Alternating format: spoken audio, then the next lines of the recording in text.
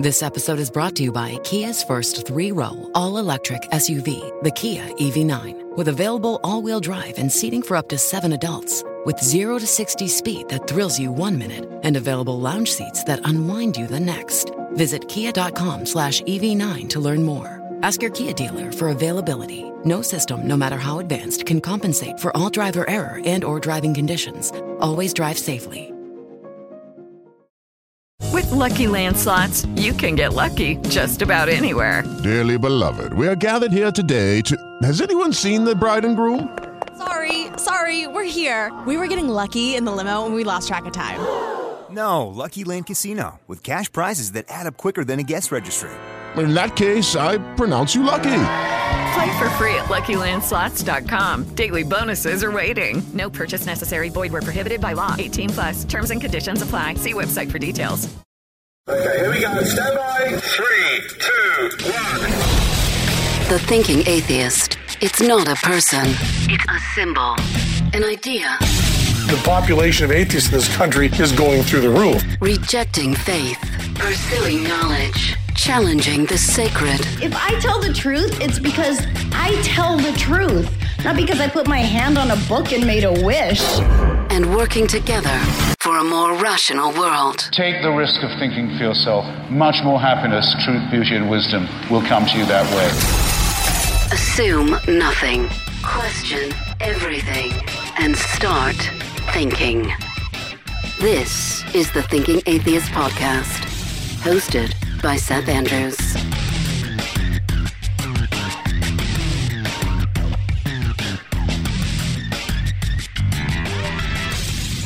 There is video of today's conversation. You will find that link in the description box of the show. One of the things I like to do as a host on this broadcast is to invite people smarter than me and to ask them stupid questions, and then they give me really smart answers. I've done this in the past with my special guest today. His name is Dr. Josh Bowen, probably best known as Dr. Josh. He is an Assyriologist. Dr. Josh Bowen, for those who don't know what an Assyriologist is, would you enlighten us, please? So it's basically just going to school to study for 10 years or so to learn all about the languages and cultures of ancient Iraq and Syria. We study the languages of Sumerian and Akkadian, and depending on what you do, I learned Hebrew as well, along with, Aramaic and some other languages. But it's basically trying to understand ancient Iraq from maybe 3000 to 300 roughly BCE. I mean, you do this for pleasure? It just sounds like the kind of shit that they would test me on in school, and I would just be like, oh, God, how am I going to pass this class? Like, are you that much of a nerd? I am. Yeah, there's no question. I mean, I married another Assyriologist, so, I think I'm doubly a nerd, I guess. We're talking about a book that you have released. It's called The Atheist Handbook to the Old Testament. I'm interested and kind of irritated. I'm sorry, you caught me right off of a tweet by a guy that I really like. His name is Pastor John Pavlovitz. And for all practical purposes, he's just a humanist. He just loves people, and he's pissed off about the evangelical Christian nationalists. And he and I line up on a lot of stuff, but he keeps tweeting that the Bible is not the enemy of homosexuals and the Bible is not anti-gay. And of course, I'm like, have you read the Old and the New Testament? Right? John, have you read the Bible? And of course, I will respond and say, dude, I hate that these verses are in here. But here in Leviticus, and here we jump over to Romans, and here in 1 Corinthians, I mean, the Bible is overtly anti-homosexual. You address that in your book, John? It actually will be in volume 2 of this particular series. Volume 1 covers a bunch of stuff, but I was going to have it all in one book, but it's about 450 pages now. And so I had a bunch of stuff written, and I thought, I'm going to push some of that stuff over into volume 2 to keep the book from being too cumbersome for people. But yeah, casually then? I mean, we're just talking over coffee. I mean, what would you say to somebody like Pastor John, who comes forward and says, well, the Bible's a love book? Yeah, I think there's a tendency nowadays, particularly with certain theological approaches, which, by the way, I'm very much in favor of in comparison to other theological approaches, and those that would say we need to read the Bible differently. We understand that, homosexuality is not wrong. We understand that slavery is bad. We understand that, you shouldn't stone children for being rebellious, right? We understand those things. And so we need to reevaluate how it is that we understand the Bible. And can we read it in such a way that it can still say all these terrible things, but we understand a bigger picture. We understand that God might have been doing something bigger than this. I disagree that that's what's happening. I think it's just a book, but I'm much more in favor of people interpreting it that way. But the reality is, if people are asking the question, what is it that the Old Testament and the New Testament say about something like homosexuality? There's this tendency to sort of whitewash it, like they do with, like people do with slavery, and say, well, it's not so bad. Slavery's not so bad. And I think that sort of thing also happens with homosexuality. So in the final form that we have, the Old and New Testaments, I don't think there's any question that the Bible is condemning homosexuality. I think that's just something we have to, people that are going to take a theological approach that says God is love and isn't against homosexuality they have to wrestle, I think, with those passages, because I think that's clearly what they say. Josh, don't you want to just grab him by the shirt collar and say Sodom and Gomorrah? For me, that's probably right there. Let's say it's a lesson, a parable to help teach us about goodness in life. What is raining sulfur upon non-heterosexuals? What life lesson are we to glean from that? Is that a valid way to approach? Because that's one of my tactics. I'm like, somebody explain Sodom to me. Yeah, Sodom and Gomorrah is obviously an interesting story because I think it has to do actually a lot with their lack of hospitality. But the broader point about homosexuality in the Old Testament, I think, is just, it stands. It's hard to read through Leviticus 18, Leviticus 20 in its final form and try to argue something other than the Bible, the Old Testament, condemns homosexuality. We have a video on our channel where we talk about what those passages may have originally said before they got edited and re-edited. But people that base their theology on the Old Testament aren't basing it on what earlier versions of it may have said or earlier traditions may have said. They're basing it on what it says in their King James Bible, right? So, I got to jump in here. All right. How do you even know that? How do you get there? Oh, well, we've got the KJV, but then we jump into an earlier version, then an earlier version, and then we're scrambling to find out because we don't have original manuscripts. So how do you even begin to decide what is the word accurate's not even the word I want, but you know what I mean? How do you get back? How do you reverse engineer the Bible to a point where you're at least as close as you can get? Yeah. That's the practice is called textual criticism. And we have, I took almost 6 months or so and did a whole bunch of videos on this on our channel, trying to go through how that actually works. But it's complicated. There's no question that it's complicated. As you said, we don't have any of the originals. And it's what makes studying Assyriology so neat is because we do have the originals, right? Because they were written on clay tablets. So we get to pick up these 5,000-year-old tablets and hold them in our hands. You don't have that in the Bible, either in the Old or the New Testament. You have much later copies of copies of copies. So it's complicated. You have to look at different ways that the different manuscripts compare to one another, the variations that they have between them. Now, if I put 20 of you guys in a room and you're all experts in Mesopotamia, etc., would you guys be duking it out? Would you all be disagreeing? So that's a good question. And yes and no is the answer. And actually, this is something that I go into in a fair amount of detail in the book, because there is this idea, I think, among people that are outside of the field of biblical studies that think, well, they all disagree about everything. And so, those liberal scholars, those critical scholars, they can't even agree amongst themselves. So we should just stick with what the Bible says, here in English. So the problem is that most, if you were to put 20 scholars in a room and say, how was the Pentateuch, for example, how was the first 5 books of the Bible, how were they put together, how were they formed? All 20 are going to agree on a whole lot of foundational things, right? Not written by Moses, written over an extensive period of time by a bunch of different people, or several different people. There are different traditions that go into it that are kind of brought together and edited and then re-edited. They're all going to agree on those things. Where they're going to duke it out are the minutia, right? Well, I think actually that the way this worked is there's this early recension that gets, but they're not going to be disagreeing on stuff like, did Moses write it? There's no question about that one. So, I think it's important for us to recognize that the reason that scholars disagree is often not because of these core foundational, to them, elementary things that you can't do any more research without agreeing on, because it's just the data is clear. It's more in the fine-tuning of their particular arguments that they disagree. I've got callers on the switchboard. Some people have some questions for Dr. Josh. I've got 785. Who's this? This is Cam Amos.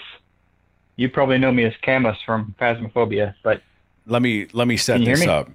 I do a little bit of online gaming on Twitch, and my game of choice lately has been a ghost hunting game called Phasmophobia, and Cam has been a frequent ghost hunter, and I think maybe the only player to die on the game more often than I do, and it's awesome. Well, yes, probably so. So I just want to give a little backstory. I just wanted to say that when I saw who you had on here, I was actually not, but yesterday I saw this as a recommended book to be looking at, and I am excited that you have written it because I am an ex-evangelical, and it was going through this Old Testament. I decided to go through the Old Testament, the entire Bible, read it from cover to cover, and then, as for many people, that's what got me to deconvert.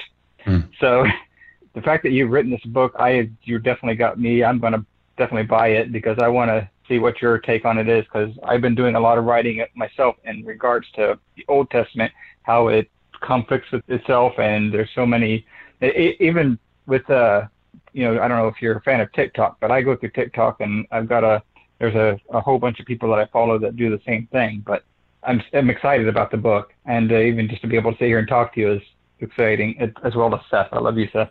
But thank you, brother. Cam, when you're writing about the Old Testament as somebody who's now looking, sort of reverse engineering your own faith, what are your thoughts when you see the Old Testament now as opposed to probably seeing it as a love letter when you were a believer?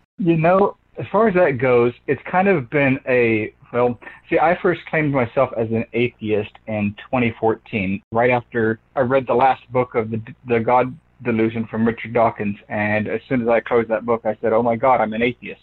And from that point on, it's been kind of an evolutionary thing, from thinking that I've been duped by the Bible to being angry about it to now, to this point in time of day, I can read the Old Testament and laugh. It's a humor thing now for me, and most of my writing is involved in the humor aspect of how funny it is that light existed for several days before the fucking sun was created. I mean, that kind of thing just, it makes me laugh. It's hilarious to me. And I've actually gone through and written about all these different things that, I don't know, it's a comedy thing now for me. And I try not to use that to mock Christians with. It's very difficult not to whenever I talk to them, because...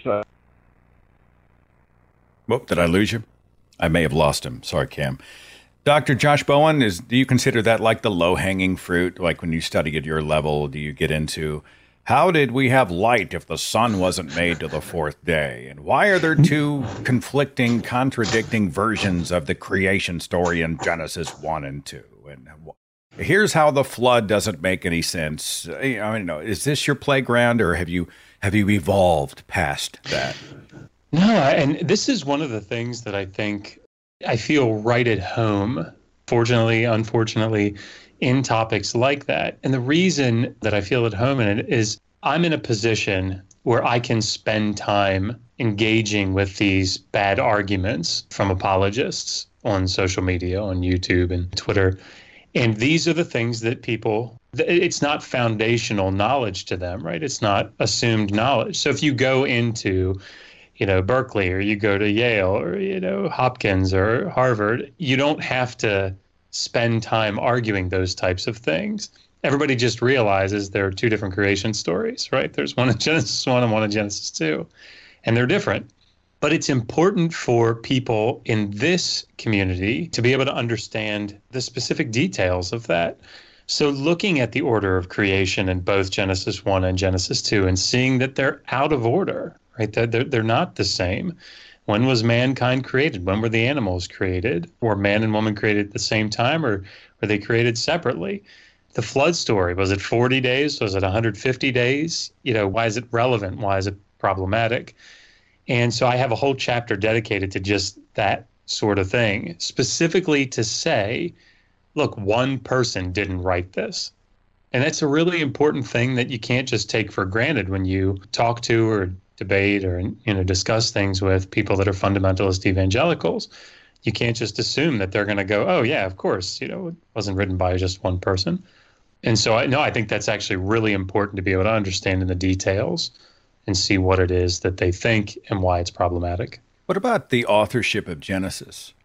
It's one of my rudimentary questions, right? This is Christianity 101. Do you believe in Adam and Eve? Yes. Do you believe in a literal creation? Yes. Do you believe that the fall produced original sin, which infected humankind and ultimately required Jesus to come here and be sacrificed to rescue us from hell? Yes. Who wrote the book of Genesis, right? Who wrote the foundational book of the foundational text of the entire Christian religion?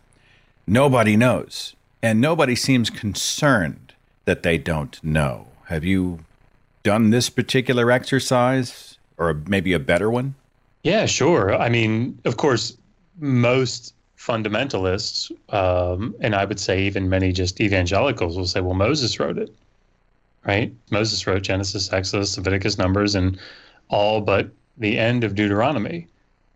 And of course, biblical scholars will say, well, we've known that's not true now for hundreds of years. But it's a critical thing. And certainly in the church that I grew up in, or the churches that I grew up in, I went to Liberty University for my bachelor's degree. I went to a conservative evangelical seminary for my master's degree. So it was very important. It was in my master's thesis. That the fundamental presupposition of this thesis is that Moses wrote the entirety of the Pentateuch. I mean, it's just foundational.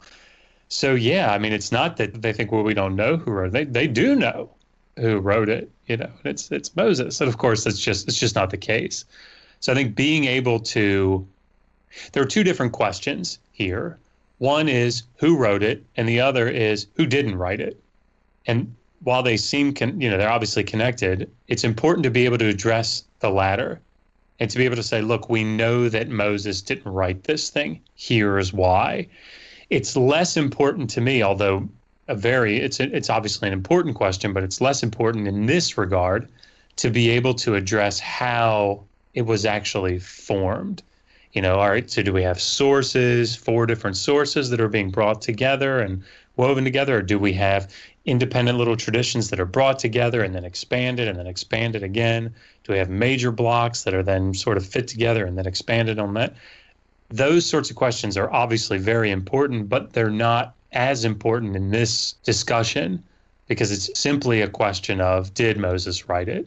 And that's what the whole chapter addresses. I find it interesting, too, when I'm speaking to some people about it. We're going to get into some of the atrocities in the Old Testament, any of the things that Bible believers either don't know about or conveniently sort of skip over. They hopscotch past slavery and genocide, infanticide, human sacrifice, all that stuff. But I'll run into some people and then they're like, well, that's Old Covenant. The Old Testament, that's the Old Testament. We go with the New Testament. That's the Bible we embrace. And I always thought that was interesting because I'm like, all right, fine. Does that mean that all the anti-gay verses in the Old Testament are now irrelevant? The 10 Commandments, I mean, that's Old Testament, right? If you just sort of put white out over all 10 of the commandments. The creation story, that's Old Testament. I always found that interesting. Have you run into those new covenant types, and what's your response? What's your approach? Yeah, so I've got a chapter on slavery in the new book, and I wrote a book on slavery a while back, but I didn't really go into the New Testament or into early Christianity at all.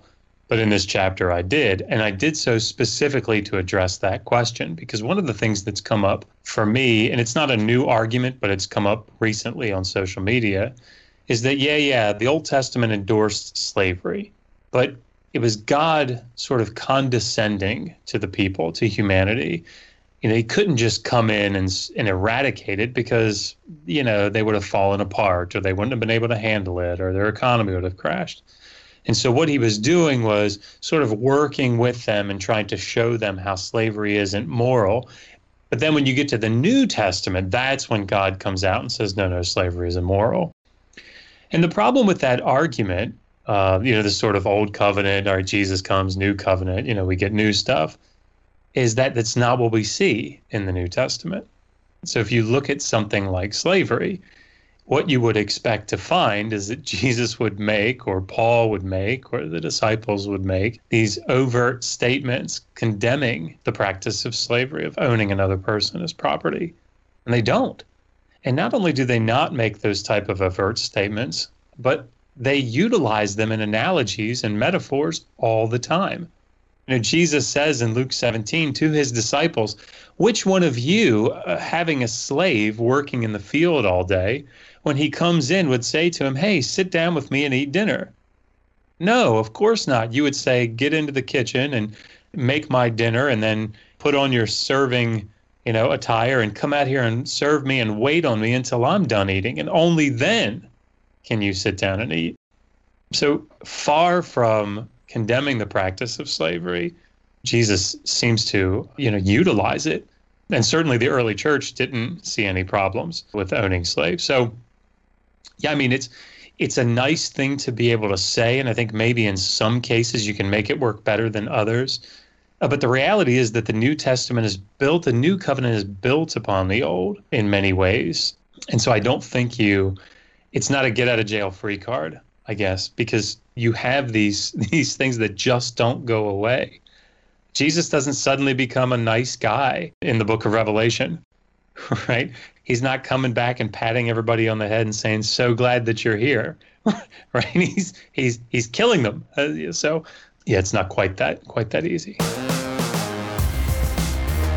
More with my guest, Dr. Josh Bowen, a Syriologist, expert in the Old Testament and, really smart guy. I want to talk about this whole, you have to go back to the original texts of the Old Testament. Okay, how does that exactly work? Well, let's talk to Dr. Josh, and more of your calls coming up next. I never thought I would be a lawn guy. A guy who, gets joy out of a lush green manicured lawn. Just ask Natalie these days. She will tell you, I am Seth, emperor of my green domain. That is me. Problem is, I have not been able to conquer those little dead spots in the yard, but Sunday Lawn Care has become my solution. Sunday is a lawn care plan that has tooled me up to make things pretty and to knock out the weeds and the pests without guesswork, without all the unwanted chemicals that get people concerned about safety. I just went to getsunday.com. I typed in my home address. Sunday analyzed my lawn directly using specific soil and climate metrics. It's cool technology. And then I got this custom tailored box of everything I needed. They had grass seed for patching, weed control, ant control. That's kind of a big one. And it was all wrapped up, delivered. Thankfully for me, it's idiot-proof. I just needed my own garden hose in 15 minutes. Voila. Trust me, I am a fan. Let Sunday take the guesswork out of growing a greener and more beautiful lawn this spring. Visit getsunday.com/Seth to get $20 off your custom lawn plan at checkout. That's $20 off your custom plan at getsunday.com/Seth. With the Lucky Land Slots, you can get lucky just about anywhere. This is your captain speaking. We've got clear runway and the weather's fine, but we're just going to circle up here a while and get lucky. No, nothing like that. It's just these cash prizes add up quick. So I suggest you sit back, keep your tray table upright, and start getting lucky.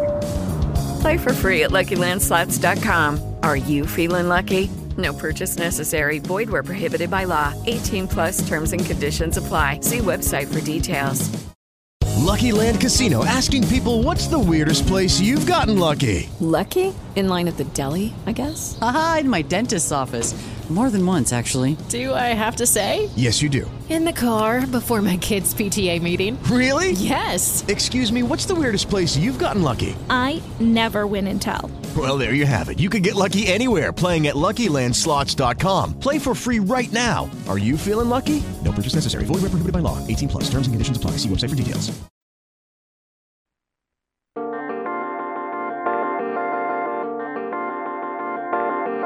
Talking here with Dr. Josh Bowen, a Syriologist and author of the new book, The Atheist Handbook to the Old Testament, Volume 1. We've got more comments and questions from our listeners.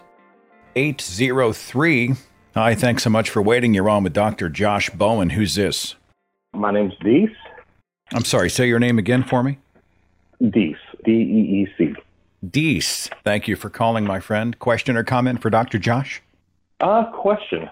Kind of wondered how meaningful a concept as original manuscripts is when talking about something like the Old Testament. Because from my understanding, didn't it all start as kind of oral tradition that was passed down from generation to generation, mutating all the time until finally somebody put down the current version of the tales? If original manuscript is useful for scholarly conversation and investigation. So there's this idea of like multiformity. So when you have oral traditions that are passing on these stories, and it's like, certainly this is not my area of expertise. There are people that in the field that dedicate their entire careers to this, but I'll try to do it justice. The question is there an original, quote unquote, autograph to go back to? And in some cases, I think that's absolutely the case, right? So if you have a letter or a series of oracles, prophecies that are something, written by Jeremiah or by Ezekiel, these are things that are written by one guy, at least parts of them are written by one guy and then transmitted down. But when you're thinking about things like the creation stories or the flood story, or any of these stories in the primeval history or the stories about the patriarchs, like these aren't things that are written by Frank, right? It's not like one guy sitting down and like writing this story. These things are being passed on in this oral culture through oral tradition. And so what that means is you've got different versions, different forms of the essentially the same story. This is the argument. And so then when they start to be put down in writing, there's not this one original, perfect, canonical, whatever you want to call it, form that they're all trying to get back to. What you end up with is different versions that people are copying out. And so then when you have these later manuscripts and you're looking back through them and you're saying, okay, what is it that this story was supposed to say? Is it supposed to say 150 days or is it supposed to say 155 days? And you compare the manuscripts, you say, well, the original story must have had 150 days. The question is, was there an original story? Is it even meaningful to talk about that? And a good example of this might be, I wrote my dissertation on these religious liturgies from the early second millennium BCE. Basically, they're prayers that are written out by these priests. And if you have ever, or someone who has ever given a prayer at like something like like a ceremony, or even at something like Thanksgiving dinner, if somebody's come up to you and said, hey, would you mind giving the prayer before the meal? Depending on how formal that is, you might actually write it out. And I've done this. I was a pastor for 7 years, so I've done this several times. Well, there are certain phrases that if you were a Christian, you probably used, right? Like the way you opened your prayer, or Lord, bless this food to our bodies. May we serve you from the strength we get from it, with the strength we gain from it, or something. Sort of these stock phrases that we use. So you might add those in, but the body of the prayer is going to be different each time. So even though if you were to see 10 different prayers of mine, and they all ended with this, may we serve you with the strength we gain from it, you wouldn't say that these are different versions of the same prayer, They just have sort of stock phrases that are inserted into each one, but they're all different. So looking for an original version of that prayer might not be even meaningful. What would that even mean? There isn't an original version. And so again, it's different in many respects, but it's analogous to it. That's a tough question to try to figure out. Is there an original? Sometimes yes, I think. Other times maybe not. I'm sure everybody in the audience is wanting to know your dog's name, because I hear a puppy back there. Oh, what? Yes, wasn't mine. Is that what's going on? Yeah, that would be Maggie. Django and Sam are being quiet on the couch. Maggie is disturbed about the inconsistencies and atrocities in the Old Testament, and wanted to voice that. And the lack of snacks that were given to dogs in the old days. Maggie, the skeptic dog, has come to be a part of. Did that answer your question, my friend, or do you have anything else you wanted to follow up with? I think that threw some nice light on how to consider it. The only other thought that kind of came up to me during that is how likely it was that there were possibly multiple scholars starting to write down these tales at the same time, each with their own little tweaks. But I think the analogy to the transcription and preparation of prayer kind of fits in with that. Let's jump into that real fast. I'll do it. I'm going to go ahead and end the call, and you go take care of the critters, but we'll follow up quickly, okay? All right. And you can put me on mute. No worries. Thank you, brother.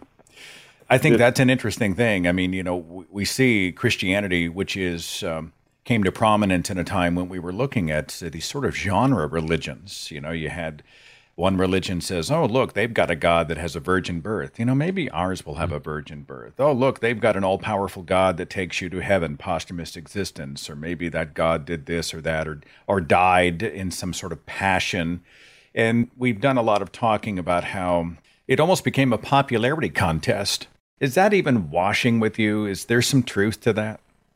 Yeah, I mean, I think we think very differently today from what they did. So the example that I always give is there's you've probably heard of it, a very popular, a very important text from the ancient world in Akkadian, and it's called the Enuma Elish. And it's basically the Babylonian creation story.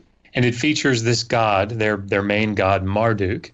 And Marduk does battle against the sea and defeats it, and he's made supreme god over the other gods. Well, this text was recited. It was recited annually at this New Year's festival down in Babylon, and is incredibly important. Had to be recited every year. You couldn't have the New Year's festival if you didn't have the king there to have it recited. And there was a group that was very close to the Babylonians. They were called the Assyrians. They were up to the north in Iraq and Syria. And they fought a lot with each other, but they revered the same deities in many ways. But the Assyrians had their main god. It wasn't Marduk. It was a god named Asher.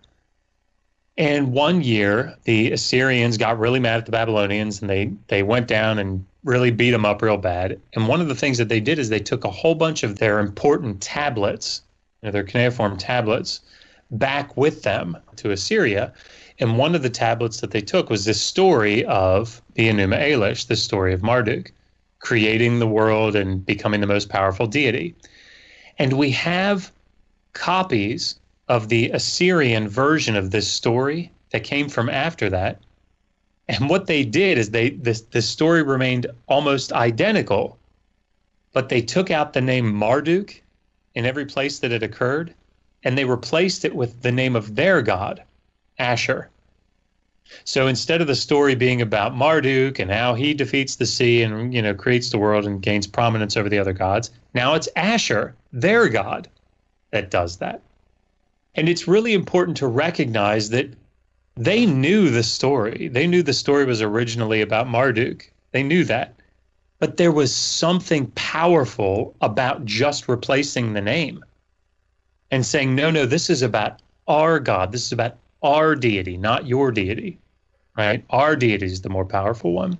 And so when you come to Genesis 1, for example, and you read when God began to create the heavens and the earth, that story, it talks about God was hovering over the deep, or it was, it was upon the face of the deep, and his spirit was hovering over the face of the waters. The word there for deep in the Hebrew is tehom, and it's a cognate of the word Tiamat. And Tiamat was the goddess that Marduk killed, the goddess of the sea.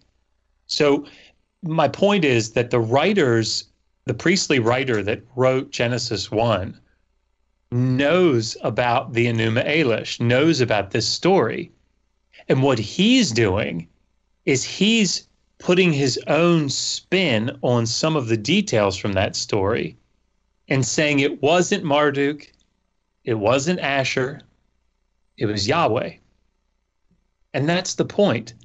So when we read through these stories, I think when like young earth creationists, for example, come to Genesis 1 and they're trying to figure out, all right, scientifically, how does this work? They're missing the point completely. It's not a scientific text. It's not meant to be a scientific text. It's a story that says, our God did it. Not yours, ours. And I think that sort of thing is really important to understanding aspects of things like borrowing or utilizing. You know, just one more thing really quick, just by way of analogy. You familiar with Eminem? Eminem came out with an album a couple years ago, and on it he redid a song, I Love Rock and Roll. And I can't remember who sings it. Joan Jett, if it's the one I'm thinking of. Yep. Yeah. So he reworked that song into his rap. It's very clear that he's utilizing that song, but it's not that he's stealing it. It's not that he's plagiarizing. What he's doing is he's reworking it to get his own message out. And it's a genre. It's something, it's utilizing the genre and saying, I know the audience is familiar with this song, and I want to borrow some of how this song was used, what it meant, its style, but I want to rework it into mine to make a different message, but one that's familiar with the audience, artistically. And that's what's going on in so many of these texts. So up at Ugarit, you have this god Baal or Baal. You guys have probably, heard it said in the Old Testament, Baal. Baal was called the rider on the clouds. Well, when you read through the Psalms, Yahweh is called the rider on the clouds. And the reason that he's called that is because it's saying, not Baal, not Baal, Yahweh, our God. He's the one that's in control of the storm. That's the point. I've got Lee on the switchboard. Thanks for waiting on me. Lee, you have a comment or question for Dr. Josh Bowen? Yes, I do, as a matter of fact, because I remember reading the Old Testament, and kind of the impressions that I got from it were that, attitudes towards deities, gods and such, aren't quite the same as they are today. For example, you had like national gods. I mean, that was the impression that I got, especially when I was reading about the Philistines and Dagon or Dagon, or I don't know how you pronounce that. But it seemed like every kind of tribe had its own particular god that would kind of lead them into war and deliver them victory. And, I mean, they had like gods of the elements and stuff, but the elements were kind of the ones that they, identified with. In other words, if you lived in the mountains, you worshipped a mountain god. If you lived in a valley full of fields, you worshipped a grain god or a field god. I don't know what. But I definitely got the sense that people just kind of worship the God that did what they wanted them to do. So if suddenly, you pray to this God and they didn't deliver you a harvest, or if you pray to this God, you didn't deliver a victory in a battle, then suddenly nobody wanted to worship that God anymore. Correct me if I'm wrong, but I mean, I don't think people had like this kind of die-hard devoutness towards one God or the other at that time. They just worshipped the gods that delivered on whatever the promises were that they were supposed to be giving. Let me see if I'm tracking with you. Let me see if I'm tracking. Okay, Lee.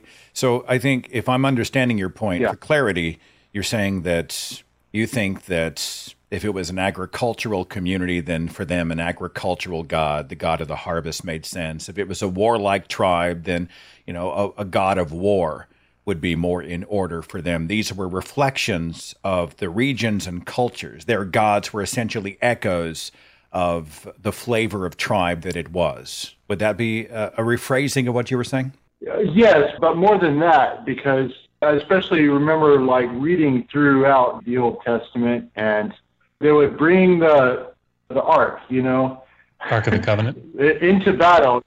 They were leading him into battle, and that was supposed to deliver him the victory. So whoever was a stronger god, and the Philistines, they had Dagon or Dagon or whatever, and the Jews, they had Yahweh. So this is the God of our people. And the idea that came across my mind is like all these laws, like all the Mosaic laws, you have the 10 Commandments and the 600 plus others. Those were to establish your national identity. This is say, we are the Jews, this is what we do. We see what the rest of societies do, and we don't do that. This is what makes us distinct. This is what makes us us. And so that's a lot of the reason why some of those laws exist. I mean, that's the sense I got when I was reading the Old Testament. I'm like, oh, okay, this is like more like a sense of like, this is who we are. I mean, they had laws about how you can cut your mustache and your beard. I mean, all right, hang on. Who cares, right? There's a lot to unpack here. There's a lot of streamers on this lightning bolt Right. here, so let me hand it over to Dr. Josh. But is he speaking to our gods are essentially a way for us to reinforce tribal boundaries and tribal identities? Is there some truth to that? Yeah. So one of the things that I think is important to recognize is that the worship of deities has changed over time. There's a lot of work that was done on this by Jacobson, I think, an Assyriologist, who kind of looked at how over the millennia BCE worship changed from the god of the lightning bolt or the god of the storm cloud, who then changed to worshiping these actual deities that are like the kings, personified like the kings, and so on.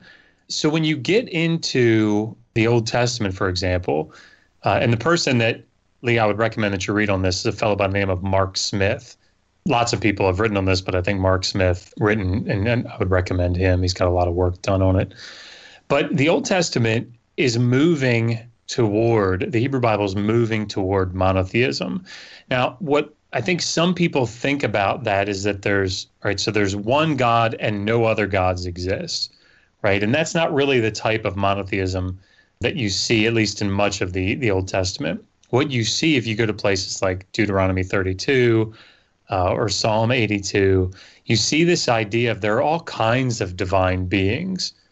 And there are divine, if you go to Daniel 12, something as late as the book of Daniel, the prince of Persia, the prince of Greece, these are divine beings that are over these nations, and they fight with each other. And this is a very old idea.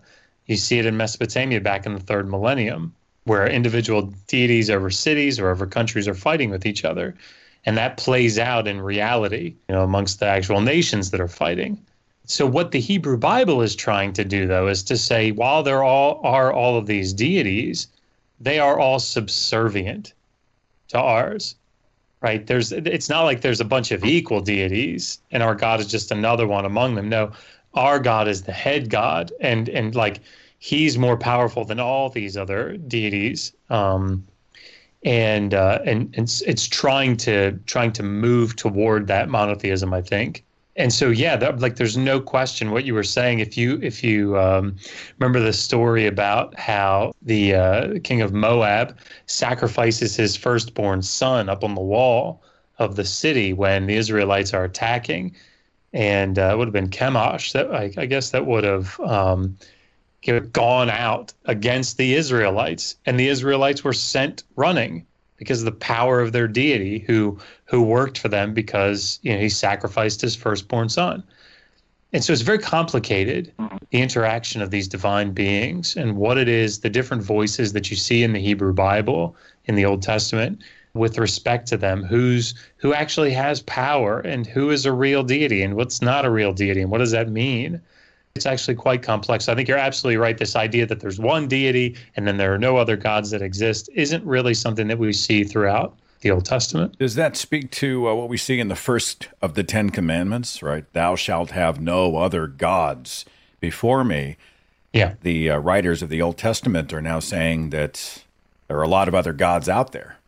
And so it's a buffet, but you got to choose Yahweh.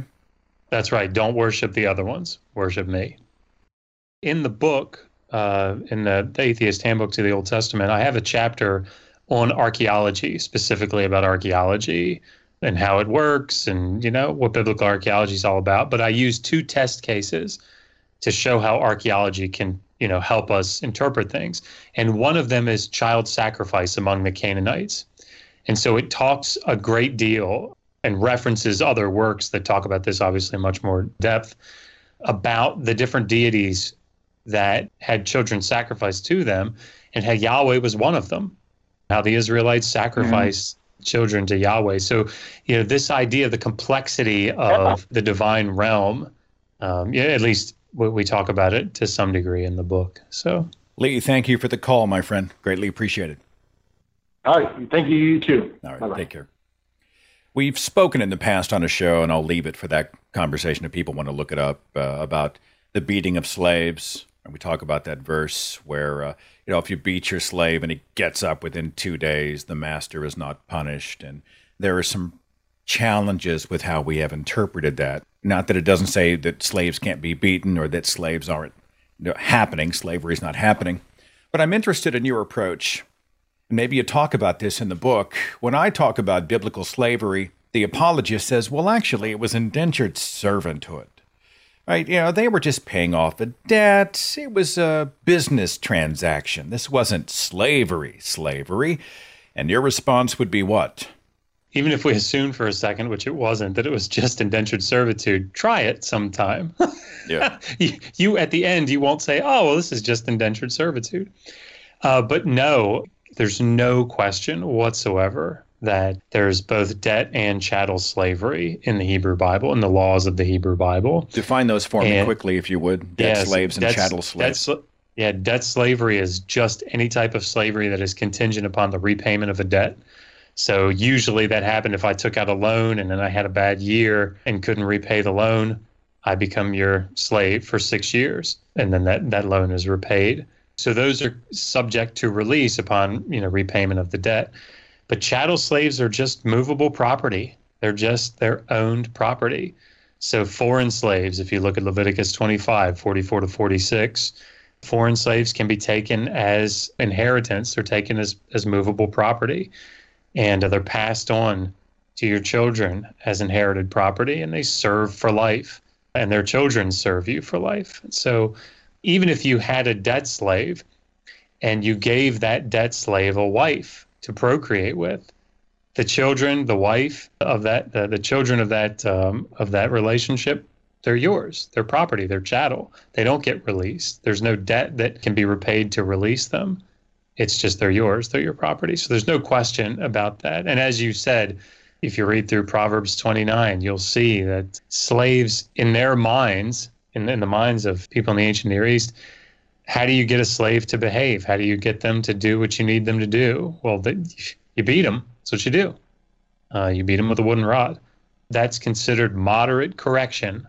That's not only allowed, the proverb encourages it. It says if you don't do it, that slave's going to become insolent in the end. So, yeah, I mean, you'll be pampering them if you don't beat them. It reminds me of the biblical instruction for parents regarding children. It's exactly the same. Beat your kids or else they're going to be fuck-ups. I'm paraphrasing. It's exactly the same, but it's exactly the same. That's not a direct quote from the Old Testament. I'm just saying.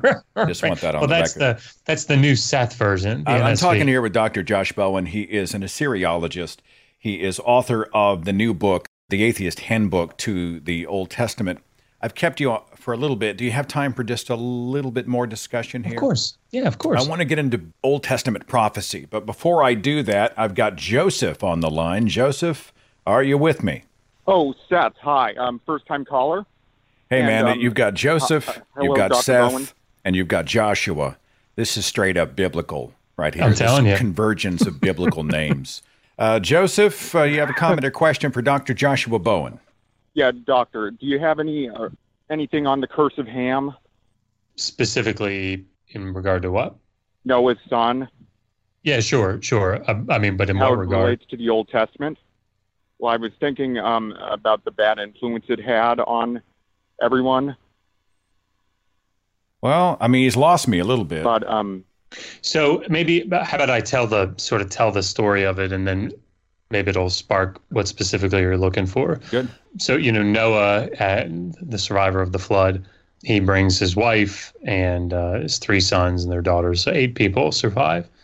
And immediately after they disembark and they provide an offering to Yahweh, Noah plants this vineyard, and he gets drunk on the wine, and he falls asleep in his tent, and he's naked, and he falls asleep. And Ham, I'm just doing this from memory here, so if I mess up any of the details, I apologize.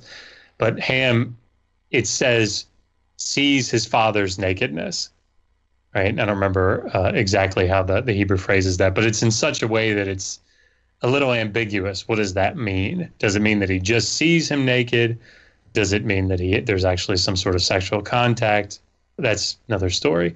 But then he goes out, and the other 2 sons put a blanket or a towel or something, and they go backwards into the tent and cover up their father's nakedness. And then Noah wakes up and realizes what has been done to him. And so he curses not his son Ham, but he curses Canaan, who is Ham's son, so his grandson.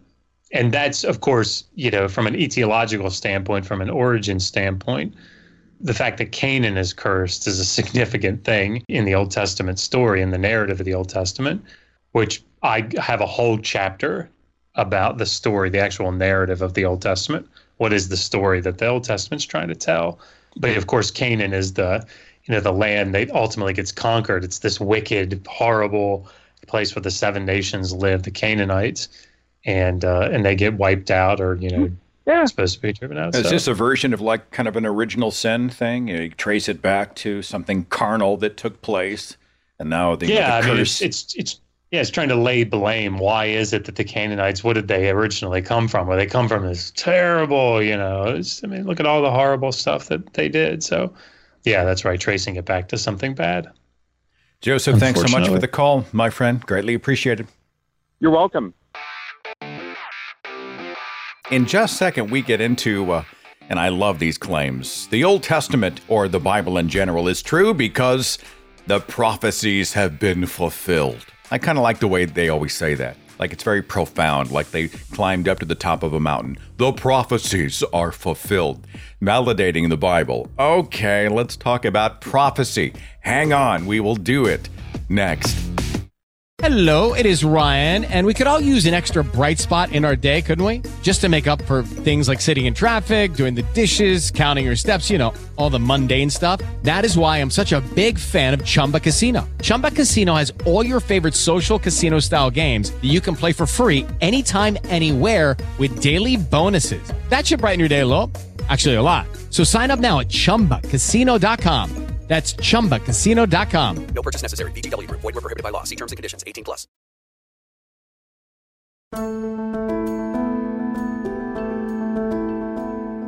My patrons get the show totally commercial-free, and you get the show 2 days early. If you are a patron, my thanks. If you would like to become a patron, it's patreon.com/Seth Andrews. Continuing our conversation with Dr. Joshua Bowen, author of the new book, The Atheist Handbook to the Old Testament, Volume 1. I have 647 Mike from Toronto. You with me, Mike? I'm with you guys. I just want to say before I give you the comment, I'm looking at the TV, looking at you guys side by side. It's like a GQ magazine. It's unbelievable. A devilish... Just stop. Wait, we have to do a pose, Seth. I look like Ferris Bueller, for Pete's sake. And Dr. Josh Bowen, you definitely have the pastor look. Yes. I can see you behind the pastor. You got the hip closed. You got a cross tattoo. You're singing Hillsong. I can see that. I'm sorry. Go ahead, Mike. What's your comment or question, brother? Dr. Josh, I was a pastoral student myself before becoming an atheist. So this is incredibly fascinating to me. and I am dying to read your book. And I went online to buy it, but I couldn't find it anywhere. There was Amazon, Google, whatever. I can't find it anywhere.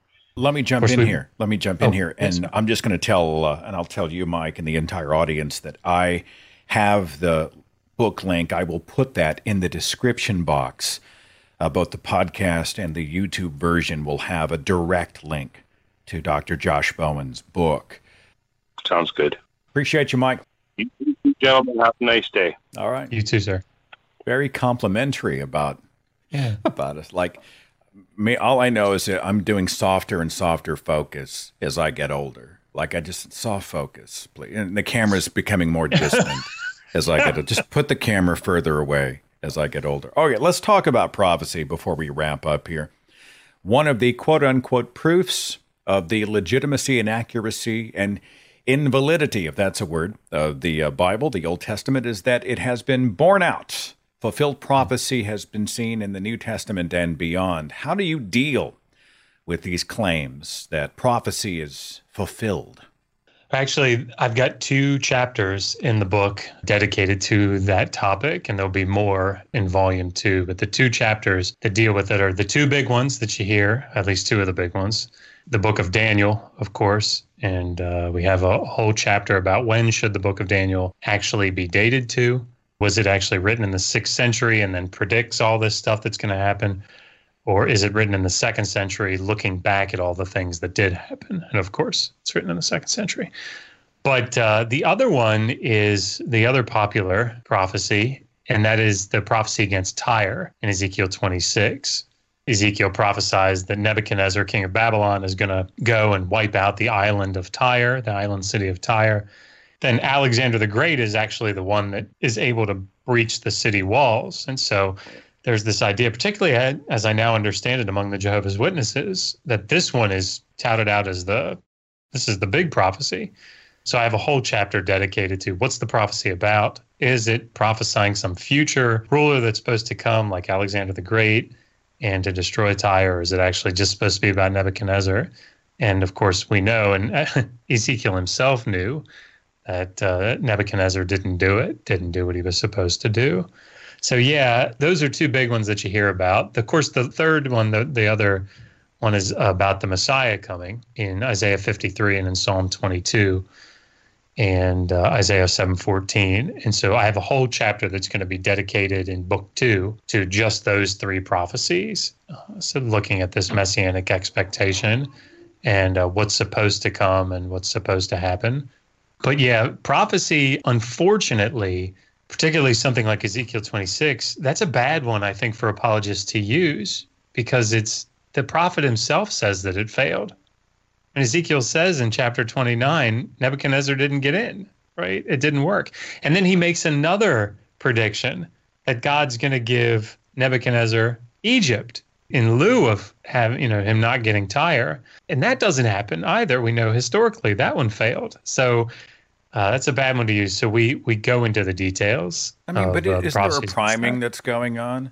If you have all of these expectations in place, these previous writings, then the people who are in the New Testament or after writing about fulfilled prophecy, and they're kind of cheating because they sort of know what the expectation is, and they can formulate the fulfillment to sort of fit that narrative, or maybe just pattern seek until they see something that looks familiar and say, aha. Yeah. There was a group, they may still be going, and it's the Congregation of Lord Rael, Rayel, and they're an American group that I moved down to Baja, Mexico. But it's actually Jesus reincarnate who's with them. And it's very interesting. I had a debate with their public representative a couple of years ago on the Non Sequitur show. And in that debate, he pointed out all these things that were in the Old Testament that were actually fulfilled in like 2018. And it was so amazing. Like he pointed to this particular flag that was down on the border of Mexico and how it tied into this verse here in Exodus 19. And this is a direct fulfillment. And it's like, yeah. I mean, we can do that with a lot of stuff, I mean, and as you say, in the New Testament, they did exactly the same thing. Jesus comes back up from staying in Egypt for a while, and out of Egypt I have called my son. Yeah. There it is. So yeah, it's a little unfair to do it at the end after you know what the prophecies are. Let's finish with a shameless plug for the book, The Atheist Handbook to the Old Testament. People who pick this up, and you should, especially if you're engaged in conversations with Bible believers. What is in there and why is it important, Dr. Josh Bowen? Yeah, the whole purpose of the book is sort of thus far is the culmination of the work that I've done here on YouTube. When I first got onto social media, it was to really come to the aid of atheists online who I think get bullied all the time, particularly by Christian apologists. So the book is designed to arm, I hate to use that sort of language, but that's sort of what it is, to equip, how about that, an atheist or a skeptic who debates the Old Testament with Christian apologists or other fundamentalists, family members, people that you talk to at work. And if they say things like, "Oh yeah, prophecy, there's all these fulfilled prophecies in the Old Testament," or "No, slavery really wasn't that bad," or "Moses wrote the Pentateuch," and that's that shows how the Exodus is true. Any of these topics, the book is designed to equip the atheist and the skeptic to be able to go, actually, that's not what's going on here. So the way that I set it up is each volume will have a chapter on the story of the Old Testament so that you can start off on the right foot with an apologist.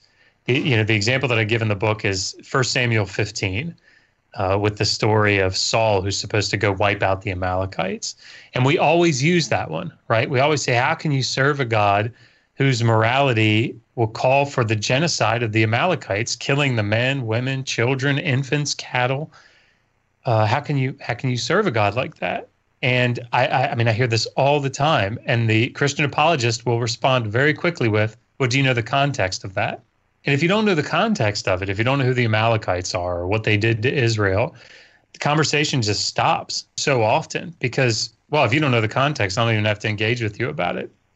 So chapter 1 is designed to give you the context. What is the story of the Old Testament? So it goes through in very plain language, explains the narrative progression.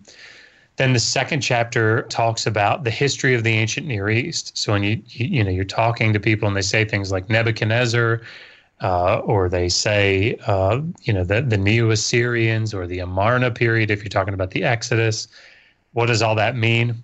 It's all in chapter 2.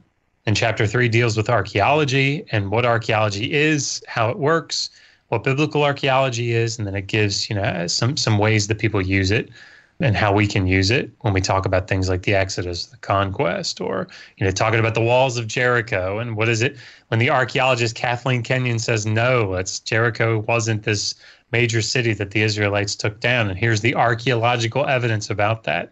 What does that mean? Well, that chapter leads you into it. And then the second half of the book of each volume will deal with specific topics that are debated between skeptics and atheist skeptics and Christian apologists. So the 4 in volume 1 are the dating of the book of Daniel, did Moses write the Pentateuch, slavery in the Bible, including the New Testament and the early church, and then the prophecy against Tyre in Ezekiel 26.